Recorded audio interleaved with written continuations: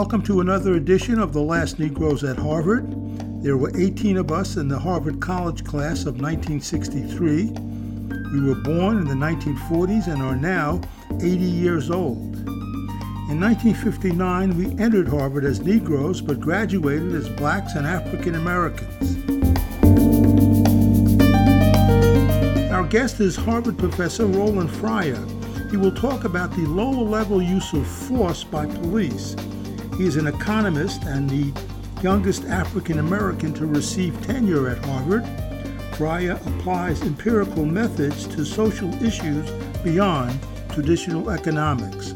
I'm joined by 14 of my classmates. Anne.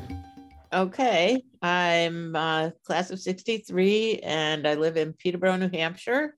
I'm a retired academic librarian and now I'm a climate activist. Now we'll go to Alden. I grew up in northwestern Connecticut, born in Mass General, actually, and was in a class with these folks. Then lived in D.C. for a few years and Flint, Michigan for a few years and Chicago for a few years. Now live just south of San Francisco in San Mateo, California. Okay, Spencer. Hi, Spencer, in sunny Florida, climate activist like Annie, and glad to be here. Ezra. Dr. Fryer, I spent about 40 years at Yale and professor of psychiatry and African American studies. And in my retirement now, still continuing to do some scholarly things and hanging out in New Haven. Peter. Hi. I'm an editor and writer up in the northern tip of New Hampshire. Make everybody feel better. We just had 3 or 4 inches of snow, and it's cold enough. It's staying on the ground too. Okay, great. Cindy. Yeah, I was in the class of 63. My name is Allison, and I have always been called Cindy. And for the last 52 years, I've been living in Italy. We have we have vineyards, and we've just replanted the vineyards, and so the work is going on that. That's what we've been following. Hi, I'm Doug Shapiro. I grew up in Houston. I'm a retired physician, behavioral ecologist, and pharmaceutical physician. I've lived in 7 different countries, and I'm very pleased to be here. Connie. Yes, I'm in New York. I'm a New Yorker born and bred. I was in Radcliffe class of 63 and then went to Harvard Law School. And now I'm happily a retired lawyer. Okay. Enjoying my life. David. Hi, I too am a class of 63, and I grew up in South America, but spent most of my life in public broadcasting in New York with WNET and here in Philadelphia, where we live now with WHYY. But Cindy, I have incredible admiration for you planting a new vineyard at our age. Yes, actually, right, yeah. Nick. Nick Bancroft. My name is Nick Bancroft. I'm live in Medfield, Mass, a little bit south of Cambridge, and I'm class of 63 at Harvard. Then Peace Corps in India for a couple of years, and then my career has been in manufacturing and part-time and trust wills and estates. Glad to be here. Jeff. Hi, I'm Jeff Fox, originally from Chicago. A sociologist and fiction writer, now living in Spain, where we are just having some very unusual cold weather and a lot of rain. People were skiing this past week. Oh, wow. Not right here, but a little north of us. Global climate change. Yeah. Mason. My name is Mason Morfitt. I'm currently calling from Florida. I'll be migrating soon back north out of the jurisdiction of our Mickey Mouse Florida governor. And I hope the snow was melted by the time I get there. Okay. Marcy. Living and working in New York City.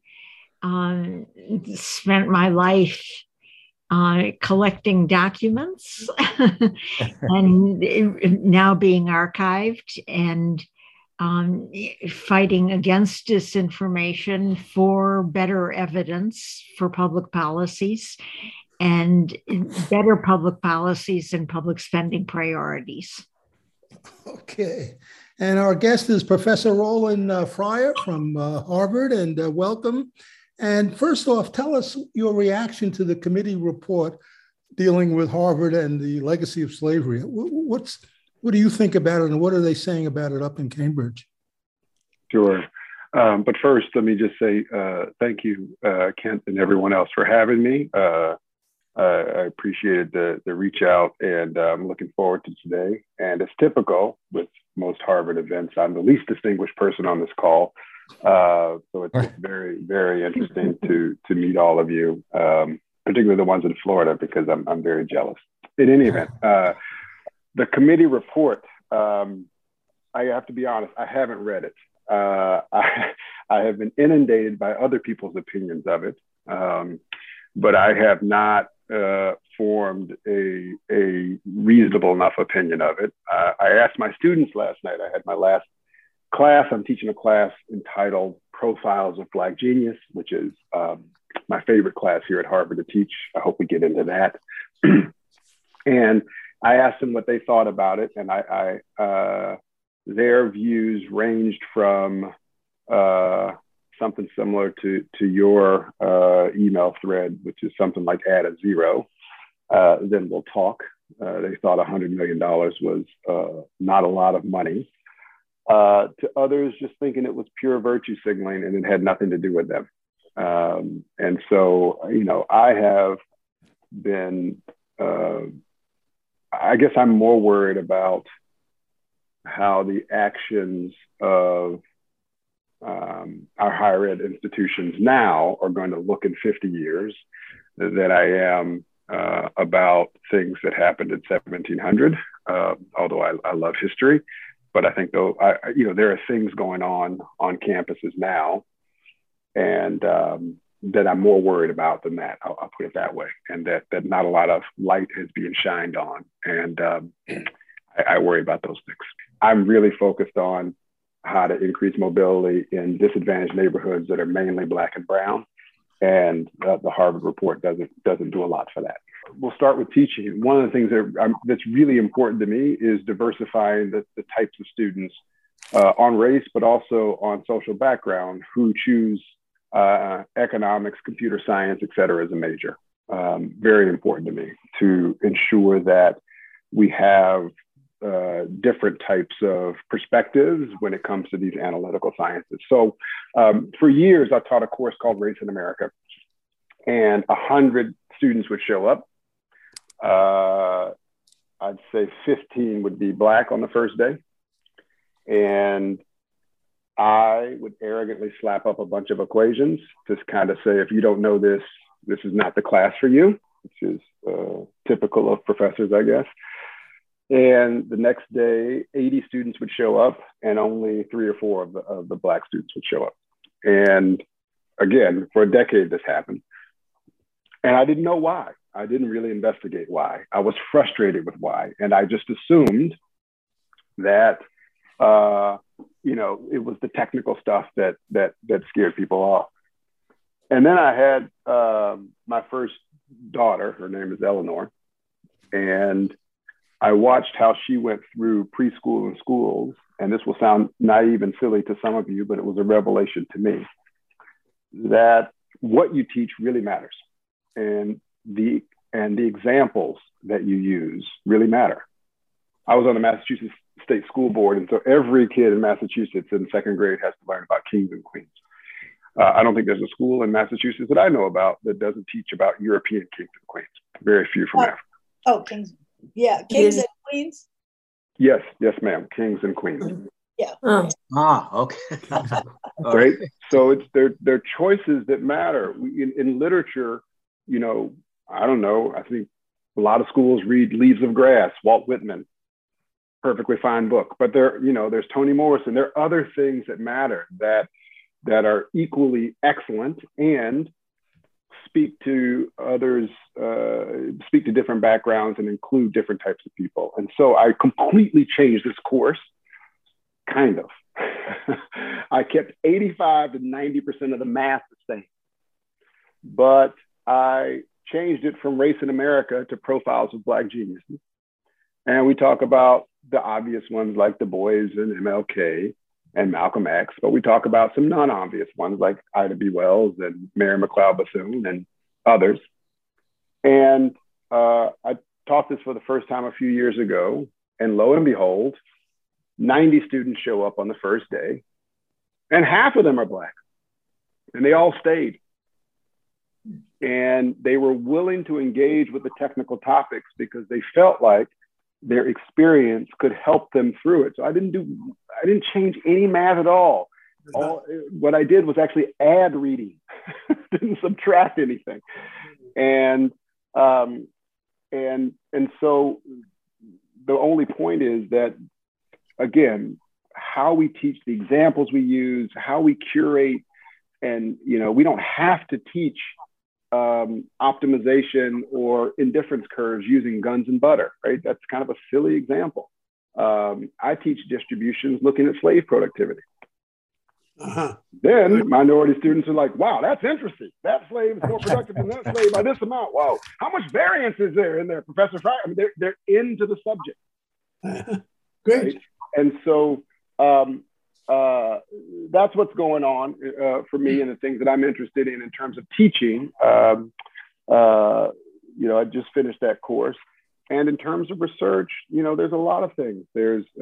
I've been fascinated, as you know, for 2 decades about education and how we can use education to increase economic mobility. My current focus is on economic mobility. So one of the things that we've recently done was something really simple. If my grandmother was still alive, she always would roll my eyes when I tell her what I was working on because she thought it was so silly. And one of the things that we did is we just looked at 1,000 people who all were born into poverty. And let's say, I'm picking a number off the top of my head, 30% escape poverty by the time they're 40. The question we asked was, what's different about those who escaped poverty, right? But we went into these people's homes and we spent 3 and 4 hours with these families talking about the types of things that happened in their childhood, the types of things happened in their adolescence, et cetera, et cetera. We gave them a battery of kind of psychological assessments like grit and resilience and locus of control. We asked them about their interactions with police. We asked them, were there adults they could count on when they were kids? If they needed $250, could they actually get it to get at their credit constraints? I could go on and on. You get the idea. And what we found from that was that number one thing in terms of predicting mobility is education. Great. I'm glad I didn't waste 20 years of my life. That's helpful. But numbers 2 through 10, I'd say 6 of those have to do with psychological capital, like resilience and locus of control and things like that. Negative interactions with police are a real mobility killer, right? Which is what I was trying to get at in my research on police when I was focusing on lower level uses of force that happen thousands and thousands of times per day and don't get enough attention. So general mobility is what I'm interested in, and how we can create.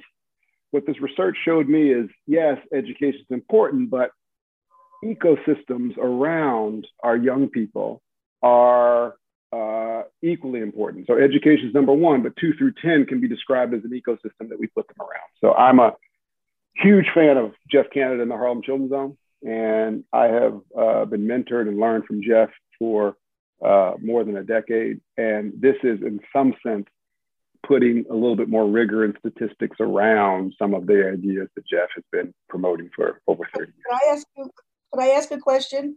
I have 2 things, I guess, to say. First, I'd like to hear more about the particulars of how the police interaction damaged people. But second, I would have said that the key factor in success is having a supportive and reliable adult in your life. I don't know, have you heard of the Children's Storefront? It's a little bit, it was a school in Harlem, and I mentored there. And what I could see from those kids, they were totally different from, you know, the sort of oppressed looking kids, ghetto kids on the street.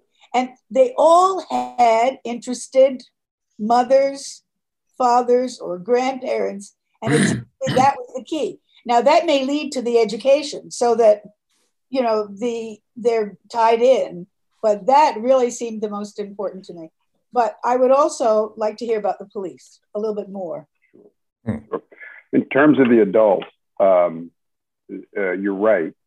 Complicated to delineate the kind of independent contribution of the adult, because it goes through the resilience, it goes through education, it goes through all of those things. Even still, right, when you account for all of those things, the adult piece still is significant and important, and it's in our top 10 of things, right? So we collected 500 variables on families. Having an adult you could count on was in our top 10, not number one, but in the top 10. In terms of police, we can talk about this forever. My paper was kind of split into two parts. One part that some people thought one part that offended some but not others, and the other part that offended the opposite and not the other. So let's start with the beginning. What I wanted to understand was how large are the racial differences in what I would consider everyday use of force. So putting your hands on a subject, throwing them up against a car, drawing your weapon if you're a police officer, even if you don't shoot, things like that, hitting them with a baton. Because those types of uses of force, again, as I said before, happen thousands of times per day. And so on those uses of force, if you use any use of force, okay. And by the way, let me just footnote this. That data is really hard to come by, because if those types of lower level uses of force happen in the process of arresting someone, they're never recorded. Okay, so there needs to be a specific data set that captures that. And we found millions of observations that does that. Okay, and what we found was that Black people are, in any given interaction, 54% more likely to have force used on them. That's in the raw data. More interestingly, no matter what you account for, you can get that 54% to go down to 10 or 15%, but you cannot get it to go away. And the most important statistic, in my opinion, was that even when we looked at folks who the police themselves said they were fully compliant and did everything they asked them to do, the use of force was 25% more likely to be on Black. That, to me, is the most important result in the entire paper. And for the life of me, I can't quite understand, although I do, but it annoys me that has not received more media coverage. Because that is extremely important. And people are like, oh, Roland's naive. He's using police data that police collected. Yes, but if it still shows a disparity and the police are the ones who collected it, like, come on now, right? In particular, when it comes to compliance, if the police themselves say you were compliant, right, and we're still finding 25%. Now, in fairness, folks may say, well, Roland, it might be 53%, not 25. Fair, but 25 is enough to have a full movement and mobilize to eliminate that 25%. Right. Okay. That's point one. Go ahead. Well, I had a question. How did you even get the data on these low-level use of force? If it's not recorded, what kind of observations did you have? Yeah, it came from multiple sources. One of the first things I did is, let me just back up. When it comes to social science, I pride myself not on being the smartest or most clever in the room, but being the most grounded in reality in the room. And so as I started on police, my own personal view of the police is I can't stand them. They took half my family away when I was a kid. Man, I was, 12 years old, and I watched half my family walk out of the door with, handcuffed. My father went to prison. Like literally nearly everyone I know has a negative interaction with police, so I don't like them. And I realized that was going to have bias in my analysis potentially. So I said, you know what, maybe I should actually go figure out what the police think they're doing. So I embedded myself in police departments. That's a long way of saying that. My first police department I did this with was Camden. I suggest everybody go ride along for a couple of days with police departments. I do not suggest Camden. It was wild. I did this in Camden. I did this in Houston. I did this at a police force here in Massachusetts. I went around and embedded myself in these places for days and built trust. And that's how I was able to obtain data. So that way. So, you go to one police department, they like you. They say, oh, you should call my friend in Arlington. He's got really great data. You kind of get the idea. Do they collect the data themselves in some? Yes, they do. A lot of them do. Way? Yes, they do. They do? Okay. Yeah. So, for example, the Chicago Police Department collects data on every single contact that they have with civilians. Tons of data, right? New York City, when they did stop and frisk for all those years, collected millions of data points per year on every time they pulled someone over. And they have use of force. Turns out, when you sleuth around enough, you realize that the Department of Justice also, every other year, does a police public contact survey. And this, actually, they just randomly sample people in the population and ask, did you have an interaction with police in the last 12 months? And if so, tell us about it. Okay, so that's data that we use that doesn't rely on police records. So yes, if you get your hands dirty enough, there's a lot of data out there that one can use. And so that was the first part of the paper. And then the second part was about lethal uses of force. So it was an extension of non-lethal uses, but it was lethal uses. And so that is less representative because I think we have 18 cities or something like that, but we have cities like Houston and Jacksonville and other places like that, which a priori I would have assumed had a huge racial difference in police shootings, places like Dallas, Texas. And what we found there is that we couldn't find racial differences in lethal shootings of suspects. What folks have to remember, which everyone seems to not remember, is that the vast majority of police shootings don't happen like we see them on TV. What we see on TV is stuff like Laquan McDonald, where a suspect is walking away from police. Maybe he's not following the instructions perfectly or whatever, but the person's kind of walking away and it's not a threat to police. And the police do something absolutely horrific and gun them down. That's awful. And we've seen 12, 15, 20, I don't know how many videos, how many ever it is too much. They're crazy. Most police shootings are someone calls 911 because there's a robbery in progress. The police come and there's a shootout. Okay. That is where more than 80% of the data lie. So if that's true, then it's not as surprising that we didn't find racial differences at the mean in shootings. Now, whether or not there's racial differences in the most egregious shootings in the country, I don't know. Very well could be. That would be my personal view, but I don't have any statistics on that. So those are the two pieces of that paper, and the response was overwhelming. And from an academic perspective, it was great. There was a lot of discussion about it. From a personal perspective, it was awful because, I had a 7-day-old daughter and I was under 24-hour police protection. But the most important piece of that to me is that, of course, Black lives matter. I mean, we don't have to say that. I mean, it's just silly. But also Black dignity matters. And I believe that the thousands of lower level uses of force that happen every day are the things that are eroding trust with police. I mean, it's Bayesian. It's the only rational thing to think that the shootings are biased because everything but the shootings are biased, right? And so if I hear that 2 blocks away in Daytona Beach, Florida, where I spent a lot of my youth, there was a police shooting, I would assume it's bias, of course, because I got roughed up by the police 3 days ago. Of course it was biased. So I think that is eating away at it. And in fact, in a very long conversation with President Obama when he was in office, we spent 5 hours together about police use of force. Al Sharpton said, look, we'd be willing to talk to you about the controversial shootings if there weren't all these other incidences of uses of force that happen on a day-to-day basis. And I thought that was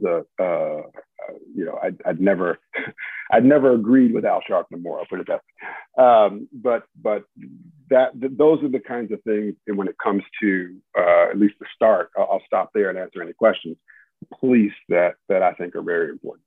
I'm not sure I followed the last statement about Sharpton.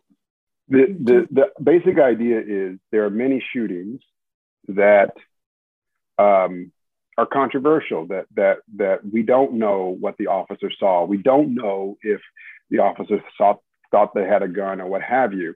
And what Al Sharpton was trying to say, and which I agreed with, is if we had actual trust in the community, between the community and police officers, because there weren't all these lower level uses of forces where we know there's bias, and we know statistically there's bias, it's hard to believe the controversial cases when we know there's bias in the lower level uses of force. That's what he was trying to say. In other words, one of the things that we could do to build trust between law enforcement and the community is to stop the lower level uses of force that happen every single day. I see. But that would be changing the whole mentality of the police. So of course that would solve the problem. It would change a lot. I don't know if it's the whole mentality. I don't know how to think about that, but it definitely would change a lot. Yeah, that's a huge difference to change that. It's a huge difference. Huge. Well, that's what I've been arguing for, is that's where we should concentrate, because at least to start, that's a start. Because a lot of times if you talk to police and you say, well, and they know, oh, my life is dangerous, but when you just rough up a black kid because they're not doing what you want, your life is not in danger. So maybe that's a way. If we had disincentives, right? Again, I spent a lot of hours with police officers, and it's almost like a mantra that they learn somewhere in the academy. If you ask them about police shootings, they turn, earnest and say, look, discharging your weapon is a life-changing event. I've heard that over and over and over again. Discharging your weapon is a life-changing event. I have never, not once, heard throwing a black kid up against a wall is a life-changing event. Right. There's no disincentive. I don't see the disincentives. And so until we collect more systematic data on that and shine some light on those lower level uses of force, right? Why can't we tie police funding to actually collecting the right data so that we can disincentivize this behavior? Until we do that, I agree with you. It's going to be really hard to even think about things where people feel like they're under threat. Yeah, I had someone, after we released our police paper, someone I know relatively well sent me a note and said, well, if they're not shooting anyone, I don't see the big deal. And I said, well, okay, how about I come to your house and throw you up against the wall? I mean, like, no one wants that on their afternoon. Like, it's not, and it also erodes real trust, right? When I talk to kids in Harlem and elsewhere, and I ask them, is the world fixed? Is it fair? Does effort matter? Every single time they bring up police use of force as a counterexample that effort matters, right? Why would I want to do well in school if I can't even get home safe by my own police? So I view this as a bad equilibrium, sorry to be such an economist, in which, we have to break out of it in order for lots of things that we want to accomplish policy-wise to make any rational sense. In terms of causality, why do they throw people up against, why do they throw more black people up against the wall than white people? You say, why do they? Yeah. Well, I did a bunch of statistical tests, and my view is it's just good old-fashioned bias. Yeah. Because if it were information problem, if it were, hey, I'm worried that this person is going to act in a certain way that's going to put me under threat, then when we accounted for the fact that the police themselves say they did everything they asked them to do and they weren't arrested because they didn't find anything, if all of that were true, then in those particular cases, you'd find no racial bias or no racial difference. What you do is you find a 25% racial difference. Even in those situations, they weren't arrested, they found no contraband, they did everything the police said, and they're still 25% more likely to be thrown up against a wall. That, and there are other bias tests too, but our view was this is really just a preference. Isn't the first objective of an arrest, or what might lead to an arrest, is take control of the situation, I believe they say, in police forces. So you come into a situation and you take control of it. If that's the case, I guess my question is, does it matter whether the police officer is white or black? Do you see the same approach, whether white or black, taking control of the situation?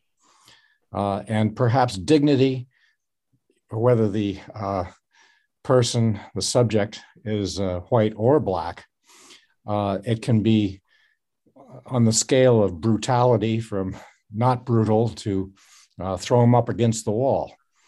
And it may be a personal thing with the officer.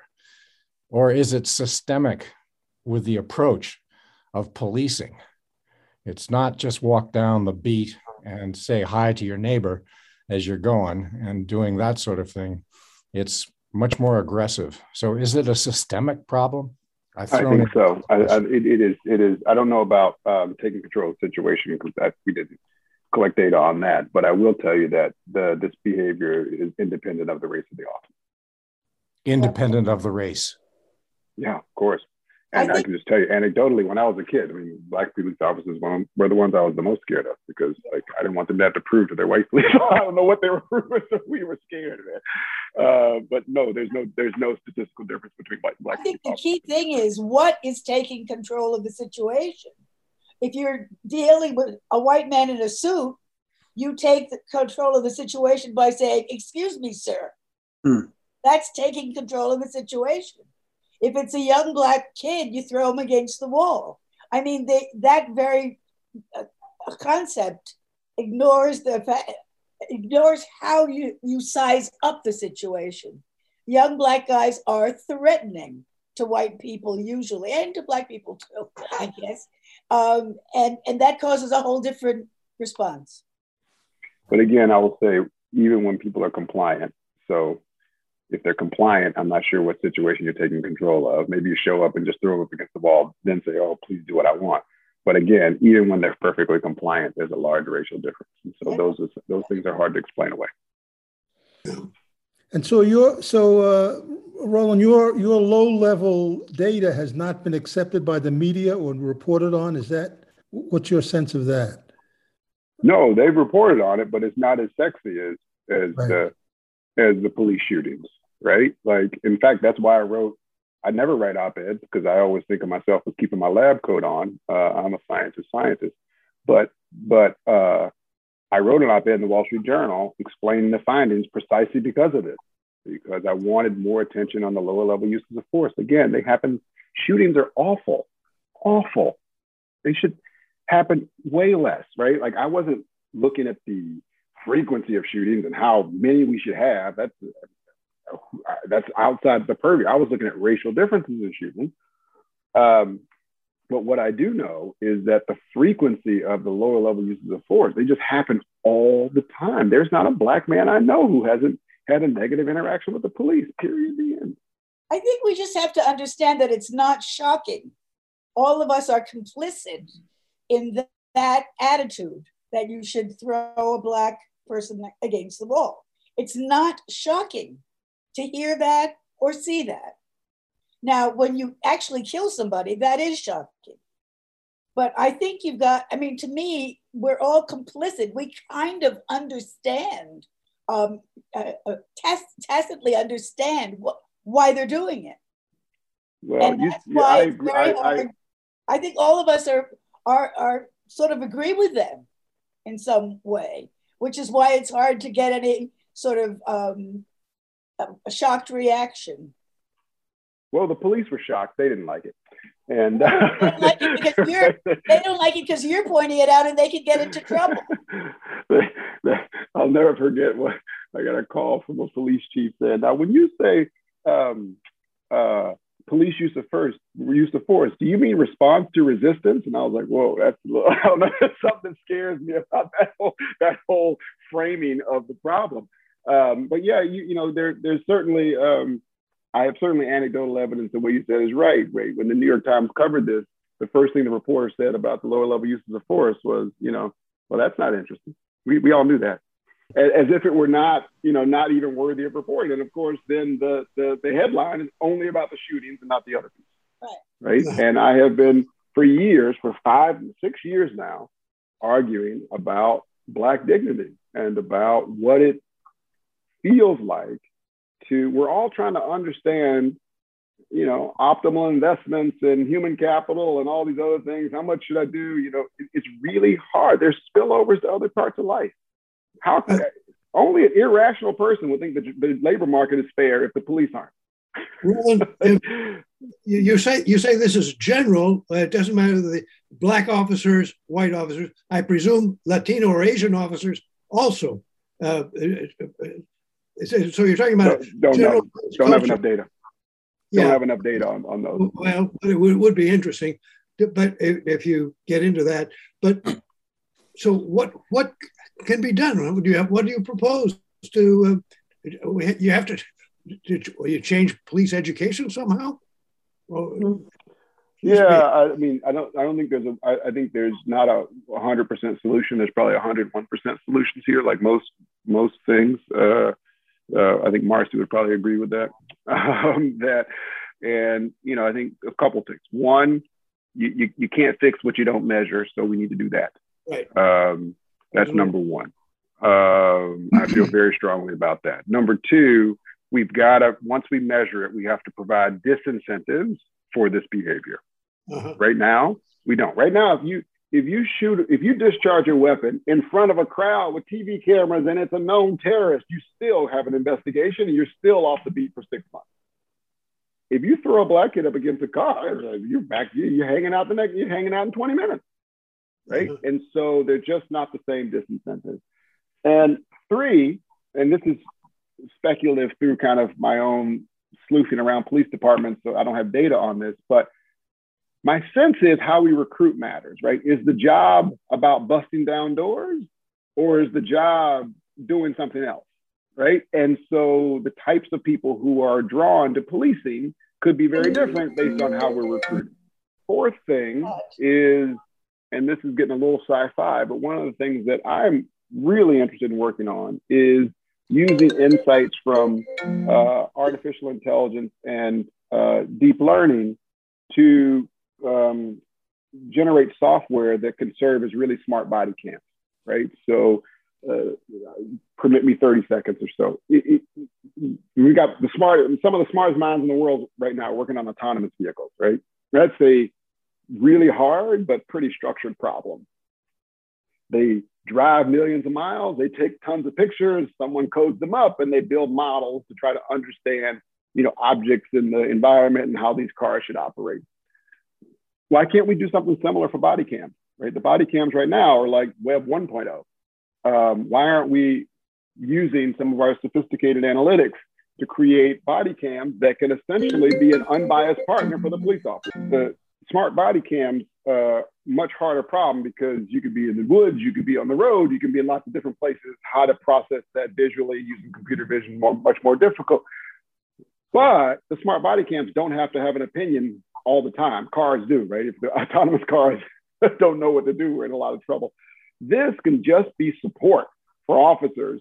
And then we can, for lack of better terms, contract on that, right? If you did something when you were told it was the opposite, that is something we can really come down hard on. And so I think really getting to the frontier of data and analytics, and is there any better problem besides policing to apply them to? I don't think so, right? But we're applying them to cars and things like that. So that's one of the things that I'm working on that I'm most excited about.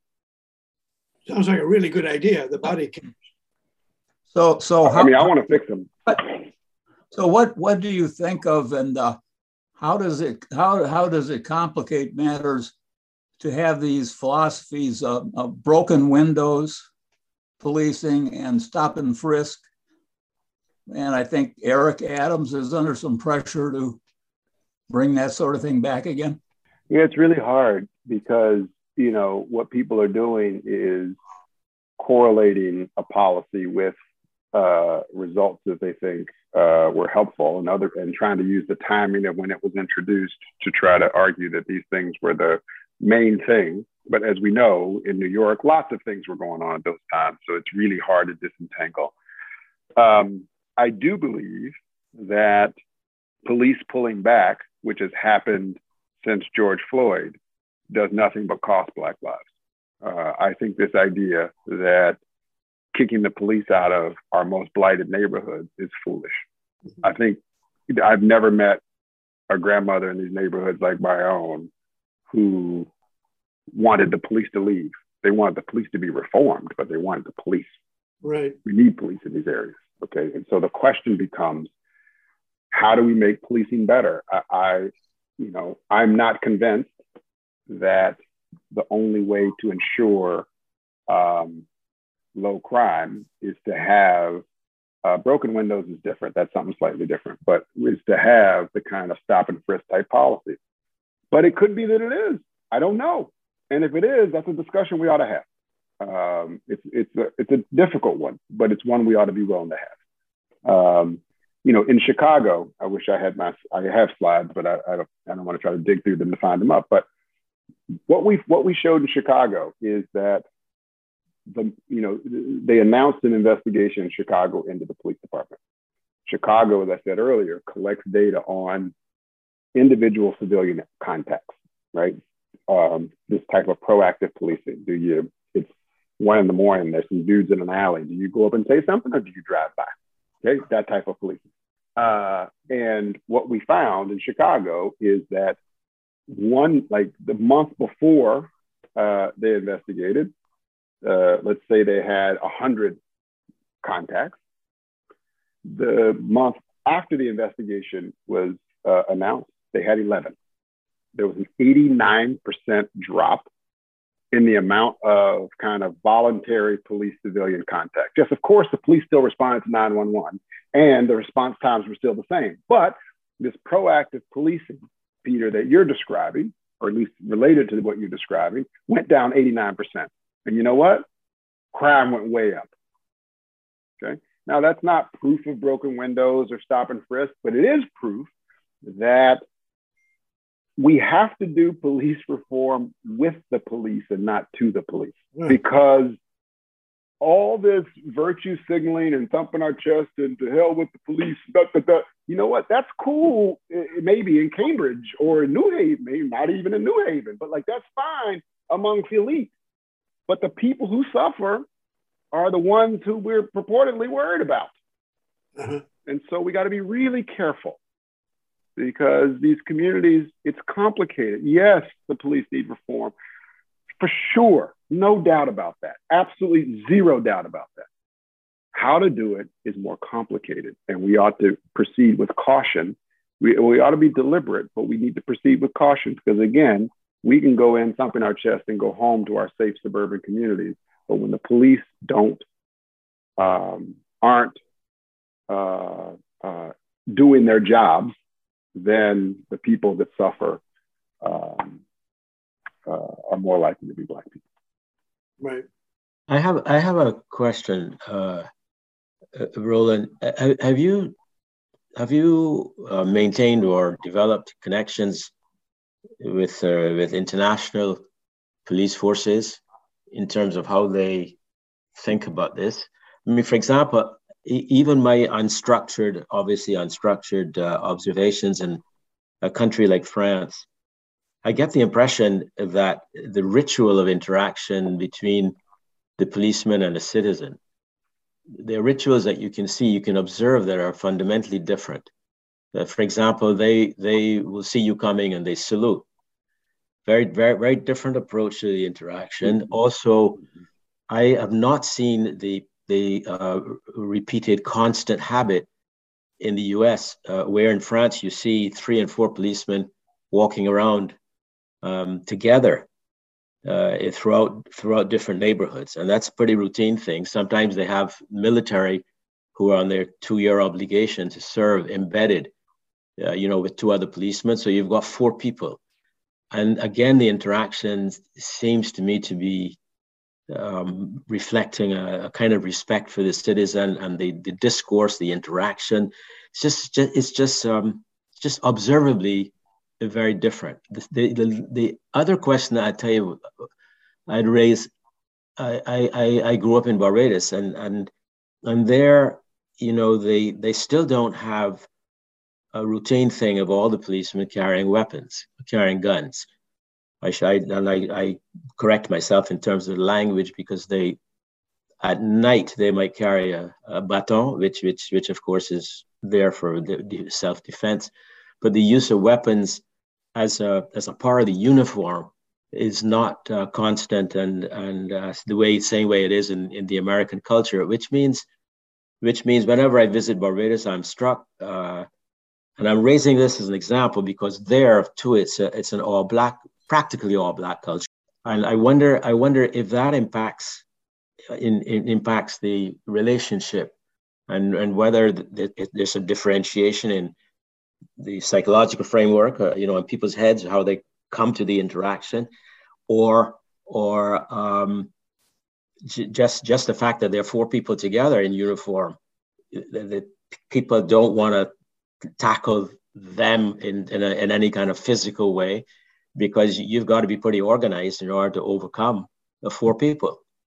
While the business of walking around in New York City and a uniformed policeman is on the block by himself, I think the potential for caustic interactions seems to me higher than if you come around the block but you're looking at 4 uniformed policemen who are there ready, and people they aren't ready for anything. Now, my question that doesn't address, of course, the observation everybody knows about, that there are definable neighborhoods in France that are what we call immigrant neighborhoods, and there the interactions are just definably caustic and provocative.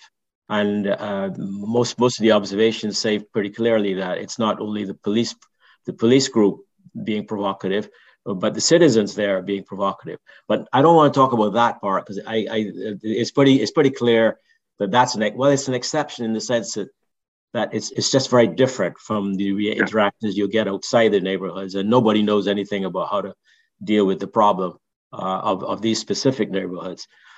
Yeah. But what do you think about what's going on internationally in these other cultures? Yeah, I have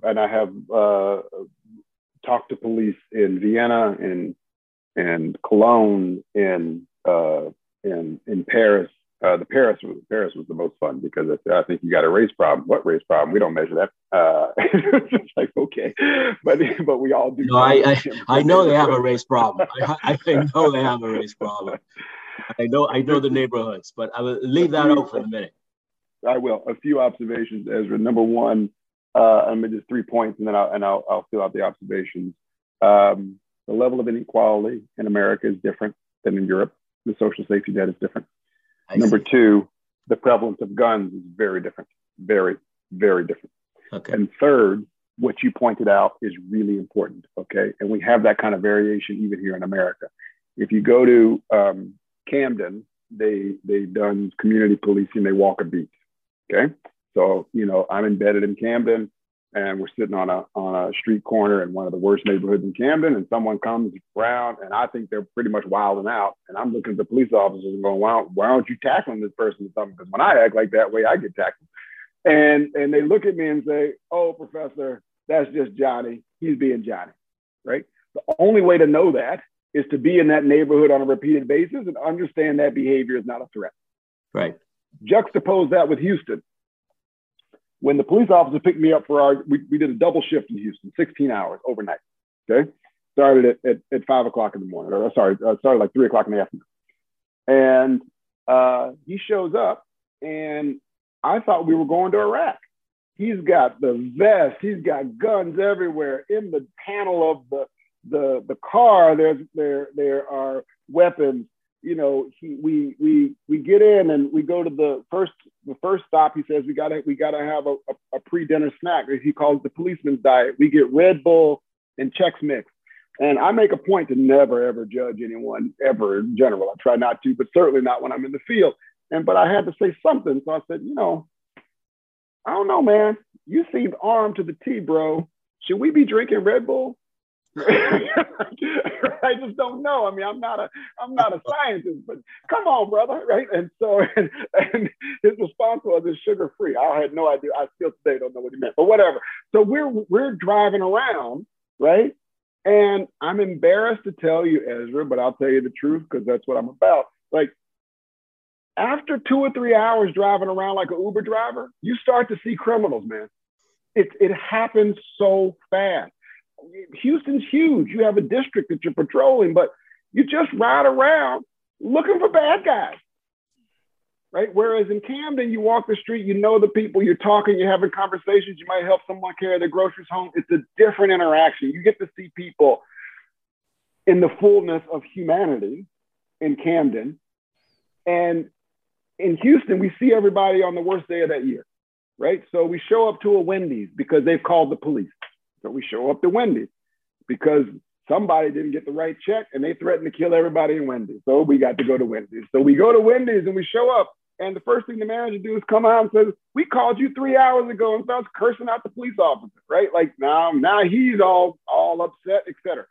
Then we make a stop. Why do we make a stop? Because they're running every license plate that they go by. And I said, "Well, why are we stopping them, man? They didn't do anything." He says, "Well, that license plate is supposed to be on a motorcycle, and that ain't no motorcycle. So let's stop." And we did that. And he gets out, and I've never seen a human being more afraid.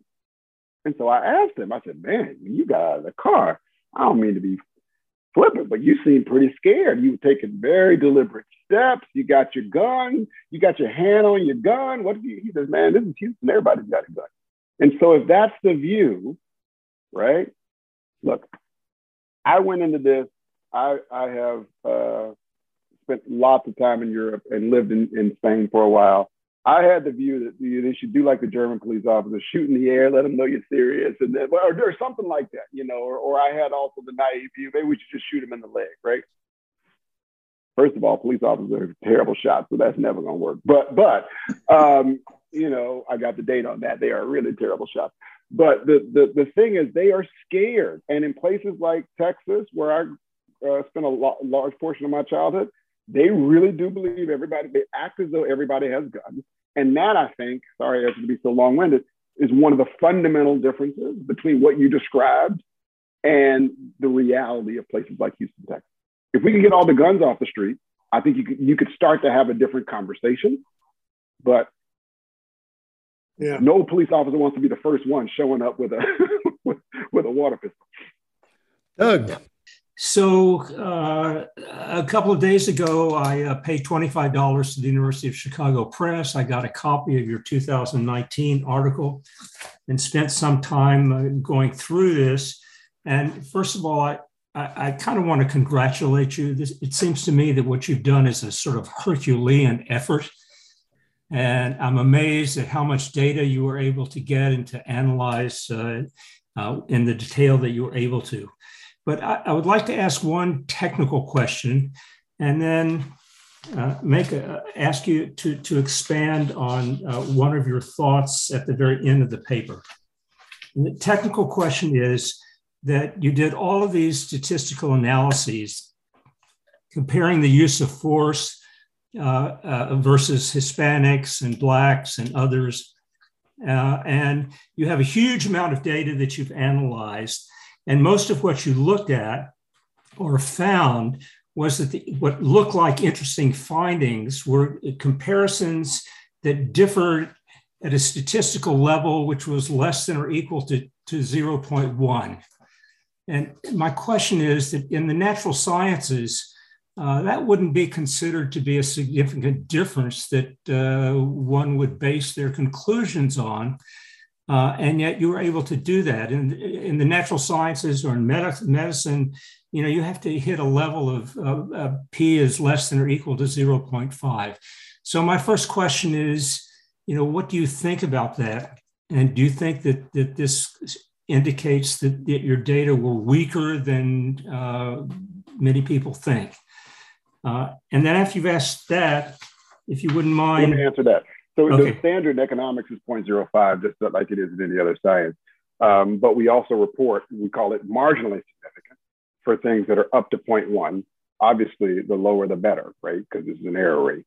So everything we report is, it's 1 star if it's 0.1, it's 2 stars if it's 0.05, and 3 stars if it's and we allow the reader to make their own conclusions. So many of the results, and in fact, on the lower level uses of force, are all extraordinarily significant because we have a lot of data.